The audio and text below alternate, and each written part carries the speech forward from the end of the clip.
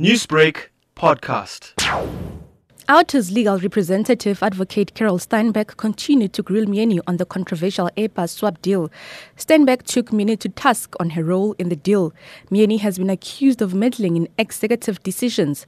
Steinbeck accused Myeni of gross negligence and recklessness by willfully disregarding advice on the consequences of amending the deal with Airbus in order to bring in a middleman. In 2015, SAA had negotiated to return 10 aircrafts it had bought from Airbus and lease 5 fuel-efficient A330s. Myeni defended herself, saying she might have understood things differently at the time. It was my understanding at the time, given the discussions that the board had had with Airbus and the ongoing negotiations. Any recklessness occurs in the normal business, or not recklessness, any error of judgment occurs in any normal business.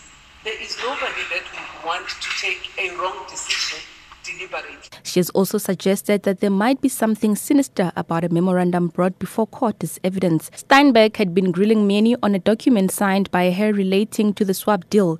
Myeni has suggested that the document subpoenaed from SAA is suspicious. Not how I sign my documents.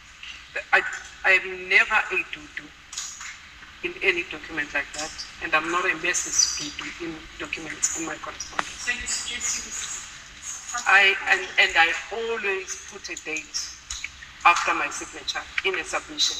So I'm then saying I'm making no allegation, my lady, but I am left quite suspicious. The trial continues. I am Phumzile Mlangeni in Pretoria.